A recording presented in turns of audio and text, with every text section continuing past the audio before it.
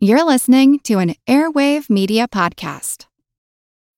When you need mealtime inspiration, it's worth shopping Kroger, where you'll find over 30,000 mouth-watering choices that excite your inner foodie. And no matter what tasty choice you make, you'll enjoy our everyday low prices, plus extra ways to save, like digital coupons worth over $600 each week. You can also save up to $1 off per gallon at the pump with fuel points. More savings and more inspiring flavors make shopping Kroger worth it every time. Kroger, fresh for everyone. Fuel restrictions apply. Another day is here, and you're ready for it. What to wear? Check. Breakfast, lunch, and dinner? Check. Planning for what's next and how to save for it? That's where Bank of America can help. For your financial to-dos, Bank of America has experts ready to help get you closer to your goals. Get started at one of our local financial centers or 24/7 in our mobile banking app. Find a location near you at bankofamerica.com/talktous. What would you like the power to do? Mobile banking requires downloading the app and is only available for select devices. Message and data rates may apply. Bank of America N.A., member FDIC.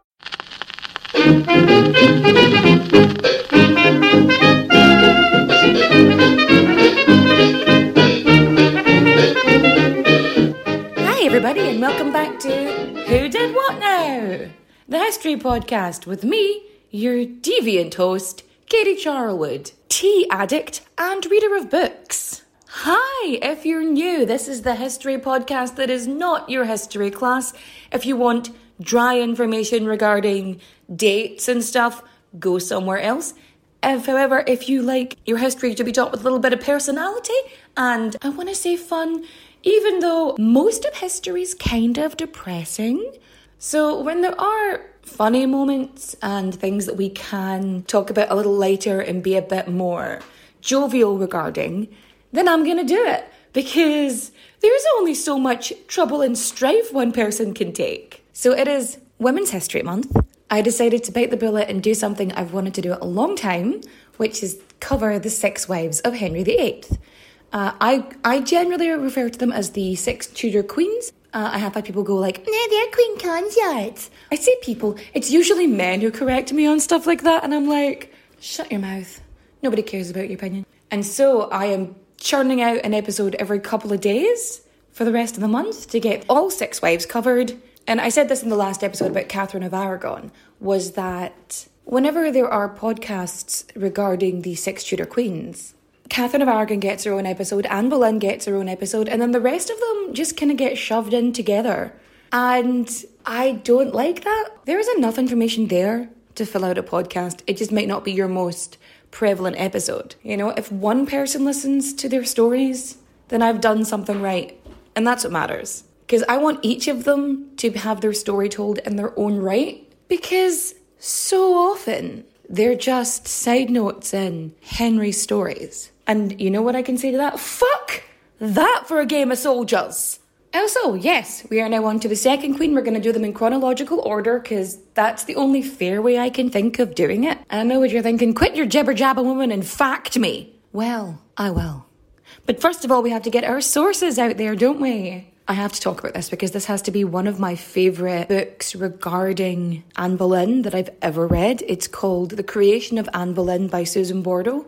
And it takes care to consider the bias on both sides of the board and take into consideration factual information from history along with first-hand accounts, which obviously have inherent bias in them, and prejudice and things like that. And it is absolutely fantastic. I cannot recommend this book enough. Another one I read, which is Hayley Nolan's Anne Boleyn, 500 Years of Lies. The Rise and Fall of Anne Boleyn, Family Politics at the Court of Henry VIII by Retha Warnick. The AnneBoleynFiles.com, that has to be one of my favourites, actually. 6 Wives by Dr. David Starkey. The Life and Death of Anne Boleyn by Eric Ives. Before we start and get into the history of Anne Boleyn, there's a few things that I feel that we should resolve to begin with.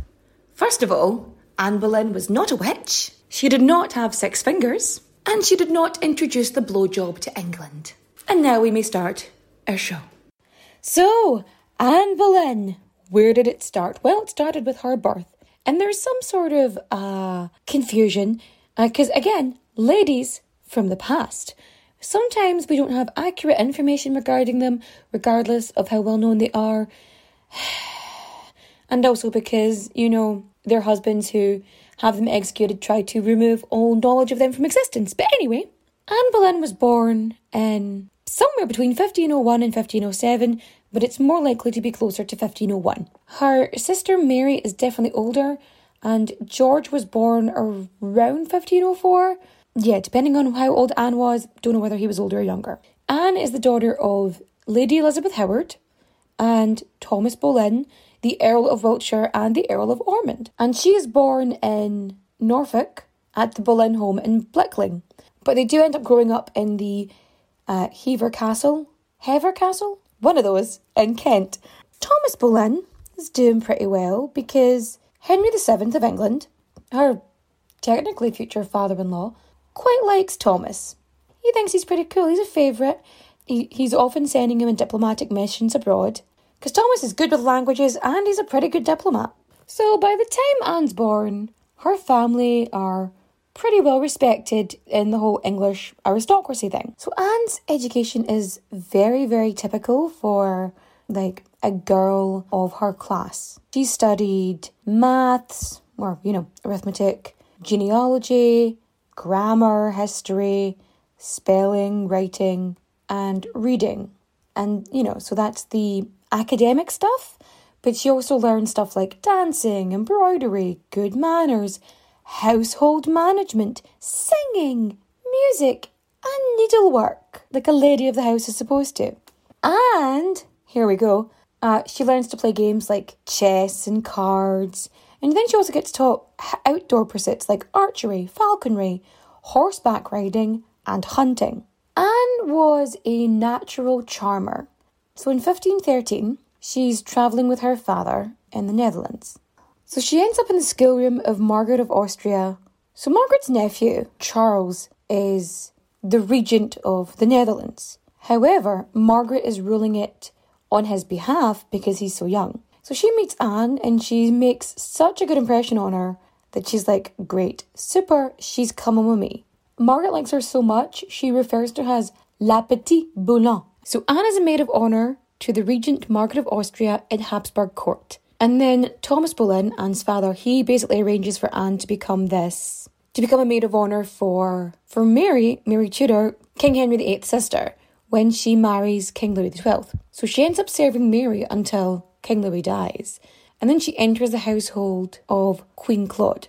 Claude of France is the daughter of Louis XII, and she marries Francis I, and he becomes King of France. So while she's in the French court, King Francis's sister, Marguerite de Navarre, is this intelligent woman. And so the court is filled with humanists and reformers and open thinking, and it was basically a hub for the intellectuals of the day, and Anne was surrounded by that. So on top of this, she served Queen Claude. So Queen Claude was incredibly pious, and Marguerite was pious in her own way as well, but it came from the concept of your faith is your own, and the faith is personal and that you don't have to rely on the church in order to have faith. So while she's in France, Anne Boleyn is really into French culture, dance, etiquette, music, poetry, literature. She speaks French. She has these interests in fashion and art and religious philosophy and illuminated manuscripts. And she also learns about the game of courtly love. In courtly love, it's basically being flirtatious. It's like being on the precipice of flirting. You are alluring and just flirty enough without damaging one's reputation or character. And it was just the way everybody was. Margaret de Navarre, she fills the French court with the great thinkers, the intellectuals of the day. It is a bustling centre of ideas and thoughts and new ways of being, and Anne is surrounded by this. She's also serving two incredibly pious women. She's serving Marguerite and she's serving Queen Claude. Both of these are incredibly religious women in their own ways. Granted, Claude was very much Catholic. Marguerite was more favourable to the evangelical way, because she even wrote reformist papers. So this is a hotbed of intellectual discussion and debate. So like afterwards, the concept of Anne being this whore, effectively, is perpetuated in part because of King Francis I. Because King Francis I, now that is somebody who shagged a lot. He was boinking everything he could. Frankly, that man could not keep his dick in his pantalon, he's very much a contrast to Queen Claude, who was just so straightforward in her religious views. So Anne stays in the French court for about 7 years, and then she gets summoned back to England because Cardinal Wolsey, he's arranging this marriage between Anne Boleyn and James Butler. Because there is this land dispute over in Ireland and this title of Earl, and if Anne were to marry James, it basically settles this entire dispute. But for whatever reason, falls through, but everybody's totally cool with it. Anyway, and that was 1521. And in 1522, there's this pageant, an English court pageant on Shrove Tuesday, and she plays the part of Perseverance. Now, the legend goes that that's the first time that Henry VIII noticed her, but there's no actual evidence that he really paid attention to her there. Here's the thing, Anne is noticed because she's such a great dancer, she's so witty, she's so charming, she is effervescent. So when Anne does make her debut in the British court, apart from the fact that she is so different to what the typical English rose should be, her hair is chestnut. Not black, like is often described. She has chestnut hair, dark eyes, sallow skin. She has some moles, which is where they were like, she's a monster. That's where that came from. But she is funny. She's funny as fuck. And she had a really dry sense of humour as well. And I also think as well she used humour as a trauma response. But when she's introduced to the English court, she is more French than the French because she spent her formative years there. So you have this open-minded, reformist, evangelical Anne Boleyn plays the game, who's wise, who's fiery and witty. That's what everyone likes about her. It's the fact that she's funny. When you think of the courtiers, if they're in your company for a long time, there's only so much a pretty face is going to do before they're like, okay, well, you know what I mean? And in 1522, she also becomes a lady-in-waiting for Catherine of Aragon.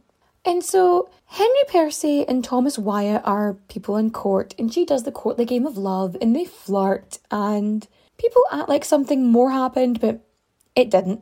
It was just playing the game at court. In 1524, Henry VIII just straight up stops sleeping with Catherine of Aragon. He's like, mm-mm.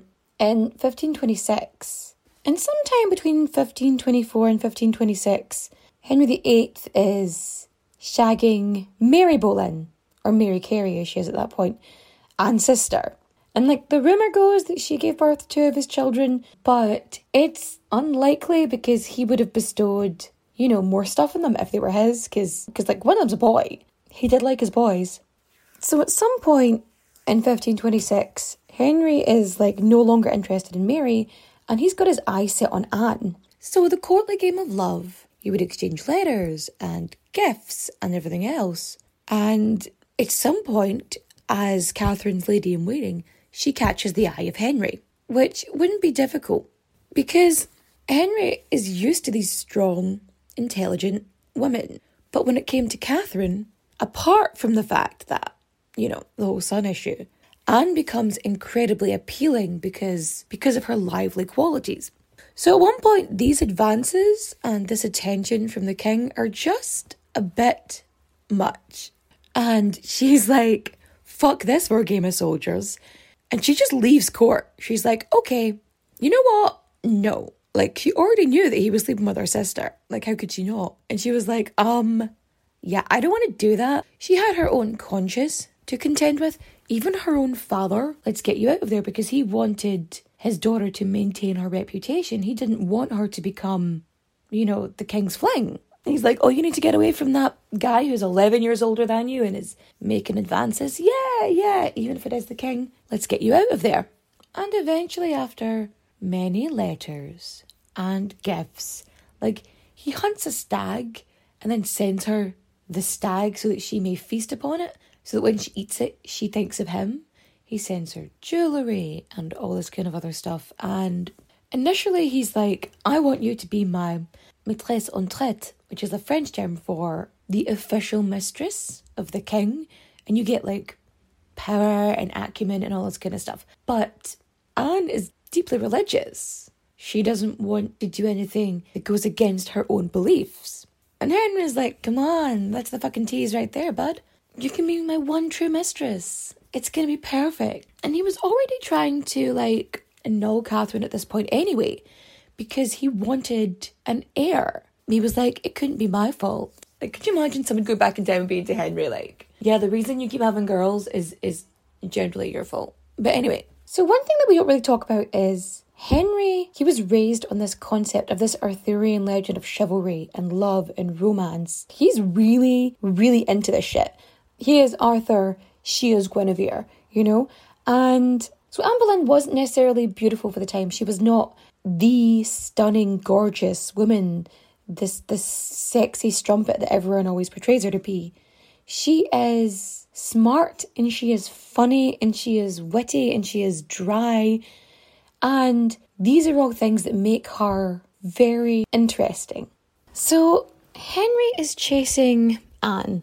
He's still married to Catherine. So after he offers her the maîtresse en traite, one true mistress, that whole thing, after he offers that, he brings forth the concept of annulling his marriage to Catherine. And initially, Anne's sense of duty is very much, and she gets really angry and upset about the concept of ousting her queen. Like, it's a big deal. This whole time, Henry's writing letters. He is sending her gifts, jewels, books, furniture, the whole thing. So at some point over the next year, between letters and everything else that he's doing, he effectively proposes marriage to her and she accepts. Whatever her motivations were, we don't know, but that's how it was. Henry, the absolute fuckboy, was already planning to chuck Catherine. We know this. This was kind of his deal. And Henry's attraction to Anne, I mean, yes, let's face it, sexual attraction is in there somewhere, but they had compatible interests. There was intellectual stimulation, a shared political purpose. She believed in Reformation because she felt the Catholic Church was taking and was self-serving instead of serving the people. And Henry wanted a Reformation because the church was going against what he felt was God's divine right, which was his right because he had to be the big boss of everything. So Anne loved liberal discussion and debate. She had this library that was full of Bibles and evangelical tracts and all this stuff that was translated into French by members of Marguerite Navarre's reformist circle. Catherine was obedient. She had queenly obedience. Anne was lively. She wanted discussion, a much more fun and funny companion. And because she was so different to the ladies of the English court, she would be somewhat exotic for Henry. So Henry had no sons with Catherine. They had Mary, but he was like, fuck this, that's not enough. In last week's episode, you mentioned how Pope Julius II granted a dispensation for Henry to marry Catherine because she was his brother's widow and there's a whole thing in the Bible, blah, blah, blah, blah. You know, he tries to get her to leave the marriage. She's like, no. And he's like, well, fuck you then. Because people think he wanted a divorce. He wanted an annulment. He wants to make sure that this just shuts down. So in 1527, he starts the initial movement to get this annulment carried off. So, 1527, William Knight, he sent Pope Clement VII to try and get this annulment going. Because he's a new pope, they're like, okay, let's see what's going on. Unfortunately, Catherine's nephew, Charles V, is the Holy Roman Emperor, and he's currently holding Clement hostage. So that's not going to work out. And so the start of the Great Matter happens. So like we said before, marriages of royalty had been dissolved before, but Catherine being Catherine and believing that she had, and believed that it was God's will for her to be Queen of England, she was not going anywhere. And also she didn't want her daughter to be a bastard because that puts her life in danger. Anne and Henry, they're continuing this affair, this emotional affair, shall we say. So this is all going on in the background. And in 1528, the sweating sickness, the very thing that killed Prince Arthur, it is back. And in London, the mortality rate is skyrocketing. Henry straight up fucks off. He's constantly moving around, changes his residence because he doesn't want to get sick. But Anne Boleyn, she manages to get the sweating sickness. So she is back at Hever Castle. She's back with the rest of the Boleyns. Her brother-in-law, William Carey, he gets the fucking sweating sickness and he dies. And when this happens, Henry, being less of a shitbag than he usually is, sends his personal physician to Anne to look after her. Anyway, so she recovers, and in 1529, Anne starts spending more time around the king. She would play along to the fun of court that Henry liked to engage in. So by 1529, Wolsey gets arrested. So Anne and Wolsey, they don't get on. And basically, the concept comes around that Wolsey is loyal to the Pope, not to England, and as such, it's king. Apparently, what happens is Henry and Anne are having a conversation, which leads to her saying that Wolsey is, a selfish prick and full of dishonour. And Henry's like, okay, cool, he's off then. In all likelihood, he would have been executed, but then he died from illness in 1530. So Henry and Catherine are estranged at this point, but she's still making his shirts. In 1531, Catherine is banished from court. Yeah, says he's going to go hunting one day, just doesn't come back. Moves his entire court and tells Catherine to fuck off and marry. The public has such great support for Catherine. Anne's having dinner at this manor house on the River Thames, and a bunch of angry women are so mad. They feel like Catherine is being pushed aside and it's all this venomous vixen's fault. So they attempt to fucking get her and grab her, and she has to flee. Like, she escapes by boat. Oh man. So during this time, Anne is getting power. She's able to grant petitions, she gives patronage, she receives diplomats, she ensures that there's a decent allegiance with France. She's really, she gets on super well with the French ambassador. So she basically becomes Henry's most trusted advisor. And through all this time, they're not sleeping together. If you take into consideration Henry's perception, Henry believes that, again, the divine right of kings, he is supposed to be king by the law of God, by the rule of the Lord. And his queen is supposed to be chaste. So during this time, neither one of them is having sex with anybody because they have to be there for each other when the time comes. He has to be chivalrous for his lady. In 1532, Thomas Cromwell hits the scene. Cromwell and Anne, they're kind of on the same team to begin with, and then everything just goes sour. Cromwell, he brings forward the supplication against the ordinaries and the submission of the clergy acts. These recognise royal supremacy over the church. And he's sort of like this very instrumental figure in fucking everything over, and he's that friend who organises the breakup. Like, he takes control of the breakup. He's like, okay, done. No more contact with you, mate.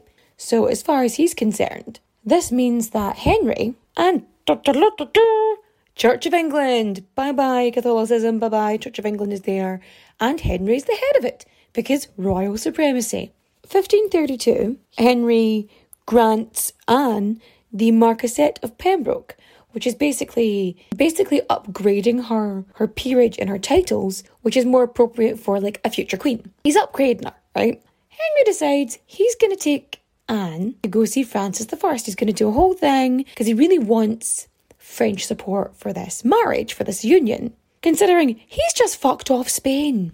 So they hold this thing in Calais. So it's like November in Calais, and the king's sister Marguerite is invited, but she doesn't show up because as far as she's concerned, Anne is still the mistress of Henry. So she's not going to show up to it because she's like, this is adultery. This isn't cool. I'm not here for this. So the French government, they give this implicit support So basically, it's kind of like a political triumph for Henry, right? He's got France on his side, and him and Francis, they've got this weird rivalry going on, but it's totally fine. It's like the French king, and the French king, he's also Catholic. So he's still kind of like, I'm friends with the Pope. Even though the French government's like, yeah, it's totally cool, remarry, we're totally cool with that stuff. So during this conference, Francis and Anne end up are shooting the shit, having a chat and stuff. Nobody knows what they were chatting about, but they did. This seems to be going well, so Henry and Anne, they bugger off back to England. So when they're in Dover, Henry and Anne have this... I'm Jane Perlez, longtime foreign correspondent and former Beijing bureau chief for the New York Times. I've been a foreign correspondent in lots of places: Somalia, Indonesia, Pakistan, but nowhere as important to the world as China. I mean, China is not dropping anti-democratic paratroopers into Montana. But of course, we did see things like the weather balloon/spy balloon riveting the whole country for a week. This is Face Off, an 8-part series in which we'll take you behind the scenes to key moments in the tumultuous US-China relationship. We'll speak with a diplomat, a spy, a tech reporter, a US admiral, even Yo-Yo Ma. Plus, my pal and noted China historian Rana Mitter joins the conversation. We'll look at what's driving the two nations apart and explore whether anything can help bring them back together. Face Off launches April 9th. I'm Jane Perlez, longtime foreign correspondent and former Beijing bureau chief for the New York Times. I've been a foreign correspondent in lots of places: Somalia, Indonesia, Pakistan, but nowhere as important to the world as China. I mean, China is not dropping anti-democratic paratroopers into Montana. But of course, we did see things like the weather balloon/spy balloon riveting the whole country for a week. This is Face Off, an 8-part series in which we'll take you behind the scenes to key moments in the tumultuous US-China relationship. We'll speak with a diplomat, a spy, a tech reporter, a US admiral, even Yo-Yo Ma. Plus, my pal and noted China historian Rana Mitter joins the conversation. We'll look at what's driving the two nations apart and explore whether anything can help bring them back together. Face Off launches April 9th. Secret marriage ceremony on the 14th of November. It may not have been official in any capacity, but seeing as Henry was now the head of the church, and the fact that he had openly brought Anne forth as his betrothed, and that is when they start sleeping together. So whether or not the marriage was a thing, we do know that that's the first time they had sex. And she becomes pregnant pretty soon after this. And on the 25th of January 1533, Anne and Henry have a private wedding ceremony. So by mid-May, the official thing comes out about Henry and Catherine, that their marriage is null and void. And then 5 days later, it's declared that the marriage of Henry and Anne is fucking valid. So then 4 days after that, on the 1st of June, Anne gets crowned Queen Consort in this giant ceremony, in this huge, fantastic, magnificent ceremony at Westminster Abbey to prove to Anne how important she was and to prove to the world how important she was, or at least England. He had Anne crowned with St. Edward's crown, and this was generally only used to crown monarchs. And it was to show that this was legit, because Anne was very obviously pregnant at this point and everyone thought it was going to be a boy. This was done to sort of solidify that this was, the right way to go, the righteous path. Even before her coronation and after, Anne spends a lot of time protecting and promoting evangelicals to ensure that they're safe. On the 7th of September 1533, Anne gives birth to Elizabeth, who, as you know, ends up being queen. We don't know whether Elizabeth was named after Anne's mother or Henry's mother, because they were both Elizabeth. Maybe they were both is fine, both is good. Everyone was so convinced that they were going to have a boy that they had to quickly add an S onto the end of all the stuff that had been ready to go out, because they were princes, now they're princess. And there was supposed to be this jousting tournament which happens when there's a birth of an heir. It gets cancelled, everything is shut down. They're oh yay. They're both disappointed because they were hoping for a boy. Initially, Anne wanted to breastfeed Elizabeth, but Henry was what the fuck, no. They didn't want anything to be a barrier of them being able to, like, get her pregnant again. And queens were not supposed to nurse their own children. The wet nurses existed for that. And when she had Elizabeth ends up in her own estate and everything, Anne has her moved closer because she wants to be closer to her daughter. That's what she wants. During this time, Henry is so fucking vile to his daughter Mary. Anne's issue with Mary is more like she's worried about Elizabeth. And then Henry, lest we forget, trusted Catherine to be a regent to rule when he was out gallivanting in France. Like, he had no problem before marriage having Anne be his advisor and Anne was involved. And she was his partner in crime. And as this went on, as Henry got older, he was less open to the, shall we say, political participation of his wives. He didn't want that. But at the time when they were together initially, before they started having sex, before they became husband and wife, they were very much a partnership, which is a rarity, to be honest. So in 1534, she has a miscarriage or a stillbirth. We're not entirely sure of. Henry is doing what he does. So Henry basically takes mistresses when Anne is pregnant. So he was doing that. And in general, she was fine with it. So Henry's chatting to, like, his most trusted advisors, and he's like, I wonder if there's a way to get out of this marriage without having to return to, like, my ex-wife. Nothing really comes of it, and they end up being fine again, and she's pregnant again by October. On the 8th of January, 1536, Catherine of Aragon's death reaches the king and queen, and Henry decides to walk around head to toe bright yellow. Now, it could be that this was an attempt to show mourning to Spain, because yellow is a mourning colour in Spain, or at least it was at the time. Or it could have been a ding dong, the witch is dead kind of scenario. We're not entirely sure. All we know is that Anne didn't do that. This rumour goes around that Anne is responsible for poisoning Catherine, and Anne tries to reconcile with Mary Tudor. You know, she's trying to make peace, she's trying to bridge a gap a little bit and trying to be less of a prick.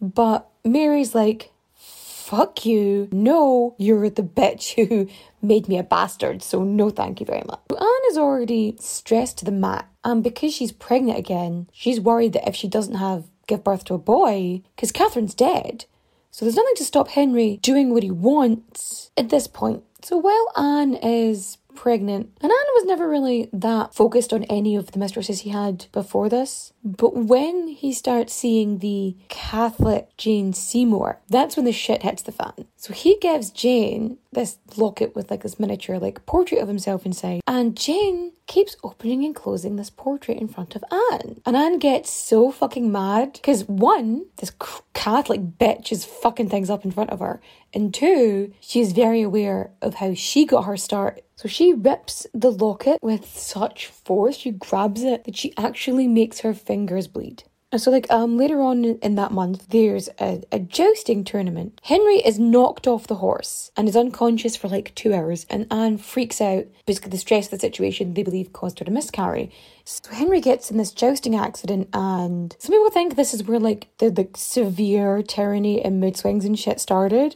But he was always kind of a dick. So as Anne is recovering from her miscarriage, Henry tells people that he was seduced into this marriage by deception. And Jane Seymour is moved into the royal quarters, much like Anne did when he was getting rid of Catherine. Anne was always one to speak her mind. She actually says that Henry is not a skilled lover. For all of their wooing and the courtly game of love, when it came to actual, like, fun time, downtown party time, he was kind of lackluster for her. He wasn't very skilled. Henry is starting to have impotence issues. I'm telling you, I'm convinced Henry was a wham bam thank you man. He was like, dunk, dunk, dunk, done, thank you. Henry's a megalomaniac. He has to be the big I am. And as he's getting older, he's losing his youth, and he's losing his power, and he's losing his strength. He needs everyone to agree with him. He needs everyone to see him as the fucking man. Here's the thing, even if she didn't say it, the fact that he's having issues physically, that's going to make him feel less of a man. That's already going to, like, be preying on his mind and making him feel that he has to overcompensate. Clearly, he's not an unskilled lover. Clearly, she is doing something she shouldn't do. So Cromwell fucking hates Anne. The reason that Anne had such an issue with Cromwell was when Henry was sacking the monasteries. She was mad that the money was being fed into personal pockets instead of towards the people of the country. And Anne had gotten to a point where, she felt her opinion was, especially as queen, would certainly be above someone like Cromwell. And he basically convinces Henry that Anne Boleyn is an adulterer and a bitch and a bunch of other shit. During this time, Henry is acting like super cool with Anne. As far as she knows, they're going to be heading to France in a couple days. So Henry, he's flitting between, you must bow down and state that she is the true queen, to thinking of ways to get rid of her. Like, he's jumping between the two. But it's something he's always done. When he first came into power, the first thing he did was get rid of a bunch of his father's advisors. Straight up, off they went. When it came to Catherine, like, he just up and left one day. I'm going on a hunting trip, bye-bye. And with Anne, he told her that they were going to be going to Calais. They were supposed to be going to France again, like a couple days later. Okay, so basically Cromwell gets a couple people arrested and a couple of guys. They end up being tortured until they confess to an affair with the Queen. And you're probably thinking, why adultery? British law at the time stated that a queen could only be tried for treason if she had committed adultery, because basically it changed the line of succession. Hence why Cromwell's like, okay, this is perfect. I have to get her charged for adultery. And because Anne is close with her family, he's like, yeah, brother did it too. So it's the May Day celebration and blah, blah, blah. And Anne is sitting next to the king. Person comes up, whispers in his ear. The king gets up, he leaves, and Anne never sees him again after that. On the 2nd of May, 1536, Anne is arrested and she gets taken to the Tower of London. While she's being held in the Tower of London, she's cracking jokes because, again, trauma response. And the ladies in waiting that she's got in there are effectively spies for Cromwell. I don't know why I'm here. And the word gets back that it's because, adultery. And she's like, wait, what? And she starts naming the people that she's spoken to that day. So she mentions Norris. Norris was supposed to be courting one of her ladies in waiting. He was being a bit of a dick about it and being a bit flirty with Anne. And she was like, hey, mate, nah. She names them and she's like, well, these are the people I spoke to that day. They'll be able to justify and state that nothing untoward was happening. A bunch of people are arrested accused of having an affair with Anne, including her own brother George. So anyway, she ends up writing a letter to Henry being like, mate, I didn't do anything, and also, please pardon these men because they didn't do anything either because all of us are innocent. P.S. I love you kind of thing. I trust in your good nature and I trust in your sense of self and blah, blah, blah, blah, blah. And you're such a good guy. I bet you're awesome. So I think one of the reasons that Henry was so willing to accept this information regarding Anne is because, one, he wanted rid of her. Two, he felt like the subservient Jane Seymour was exactly what he needed in a queen. He wanted someone to dominate instead of being an equal. He needed everybody to bend to his will. And when they do not fold like paper, he tears them apart or he burns them.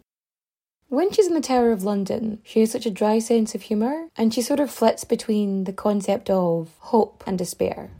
She goes through these moments where she thinks, no, he's going to turn around and he's going to realise that this isn't right and he's going to come and help me. And then she's like, oh wait, no, this is it. I'm screwed. She doesn't know if she's going to end up in exile or be executed. And it's very much this grey area for her and she's worried. Ends up in this bullshit trial and everyone says, fuck it, you're guilty. Whatever. Incest, adultery, the whole fucking lot. All of it. So normally, it's just some dude with an axe who does the executions. But an expert swordsman from France is coming for Anne. Why a swordsman instead of the general executioner? On one hand, it could be, I want somebody who knows what they're doing and I'm going to make this nice and quick. Or it's throwing in her face because of how French she was and how much she loved France that she was going to die French. And then all these delays keep happening with the swordsman, so she thinks she's going to be there and then she's not, and then she thinks she's going to be the day of execution and then it's not again. Was this a way of freaking her out or was this just fucking crazy random happenstance? And she just gets to the point where she just wants her suffering to be over and it's perceived then as her being really happy to die, and that's not the case. So on the 17th of May, the marriage of Henry and Anne is declared null and void. Boom, gone. And on the 19th of May, Anne is getting ready for her execution.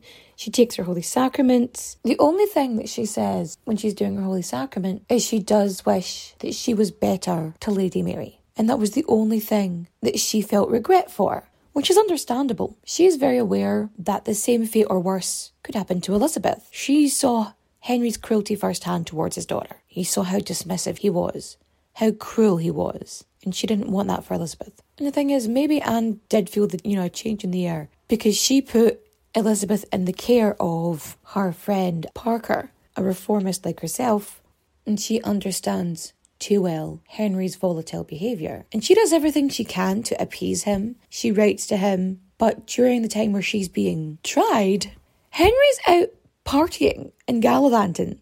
So, the execution date changes. There's a pretty good crowd there, which Cromwell didn't want. He didn't want people to know the date. And then with the sermon being delayed, people just were there. So she knows she's on the chopping block, and she knows her brother has already been killed, and whom's to say he doesn't go after her sister, or her niece and nephew, or her daughter. She has people to protect, she has people to save, and in this speech she basically says that she never committed adultery, she never did such a thing, and she had nothing to do with these men, and she prayed for their souls, and she prayed for her own soul, and she prayed for the king's soul, and she did not want the people to judge him too harshly and to forgive the king for this mistake. And because of this speech, right, the ladies in waiting is even the ones who were there by Cromwell's doing, this solidifies in their mind that she didn't fucking do it. Between this and the sacrament, they're like, what the fuck? And they just start sobbing and crying. It's just a big ol' mess. Because she's so serene and she's so strong in her convictions, they're like, oh shit. So her death doesn't come with the cheer that one would expect of somebody who committed treason, somebody who was hated by the people, that sort of way. She's blindfolded, she gets on her knees and she starts to pray, and she's sort of nervous because she knows what's coming, and she's sort of moving around as if she's... But what the swordsman does is he basically shouts, boy, give me my sword, so that she turns her head, and then he decapitates her in one swoop, nice and clean. And that's the end of Anne Boleyn, at least her life anyway. And Henry tried to erase every single part of it. While she waited her death sentence, he was in Chelsea, living it up with Jane Seymour, and they were planning their wedding. So he is trying to eradicate Anne. So he's got carpenters, stonemasons, seamstresses, and they're at Hampton Court, and they are removing all signs of Anne's existence, her queenship there.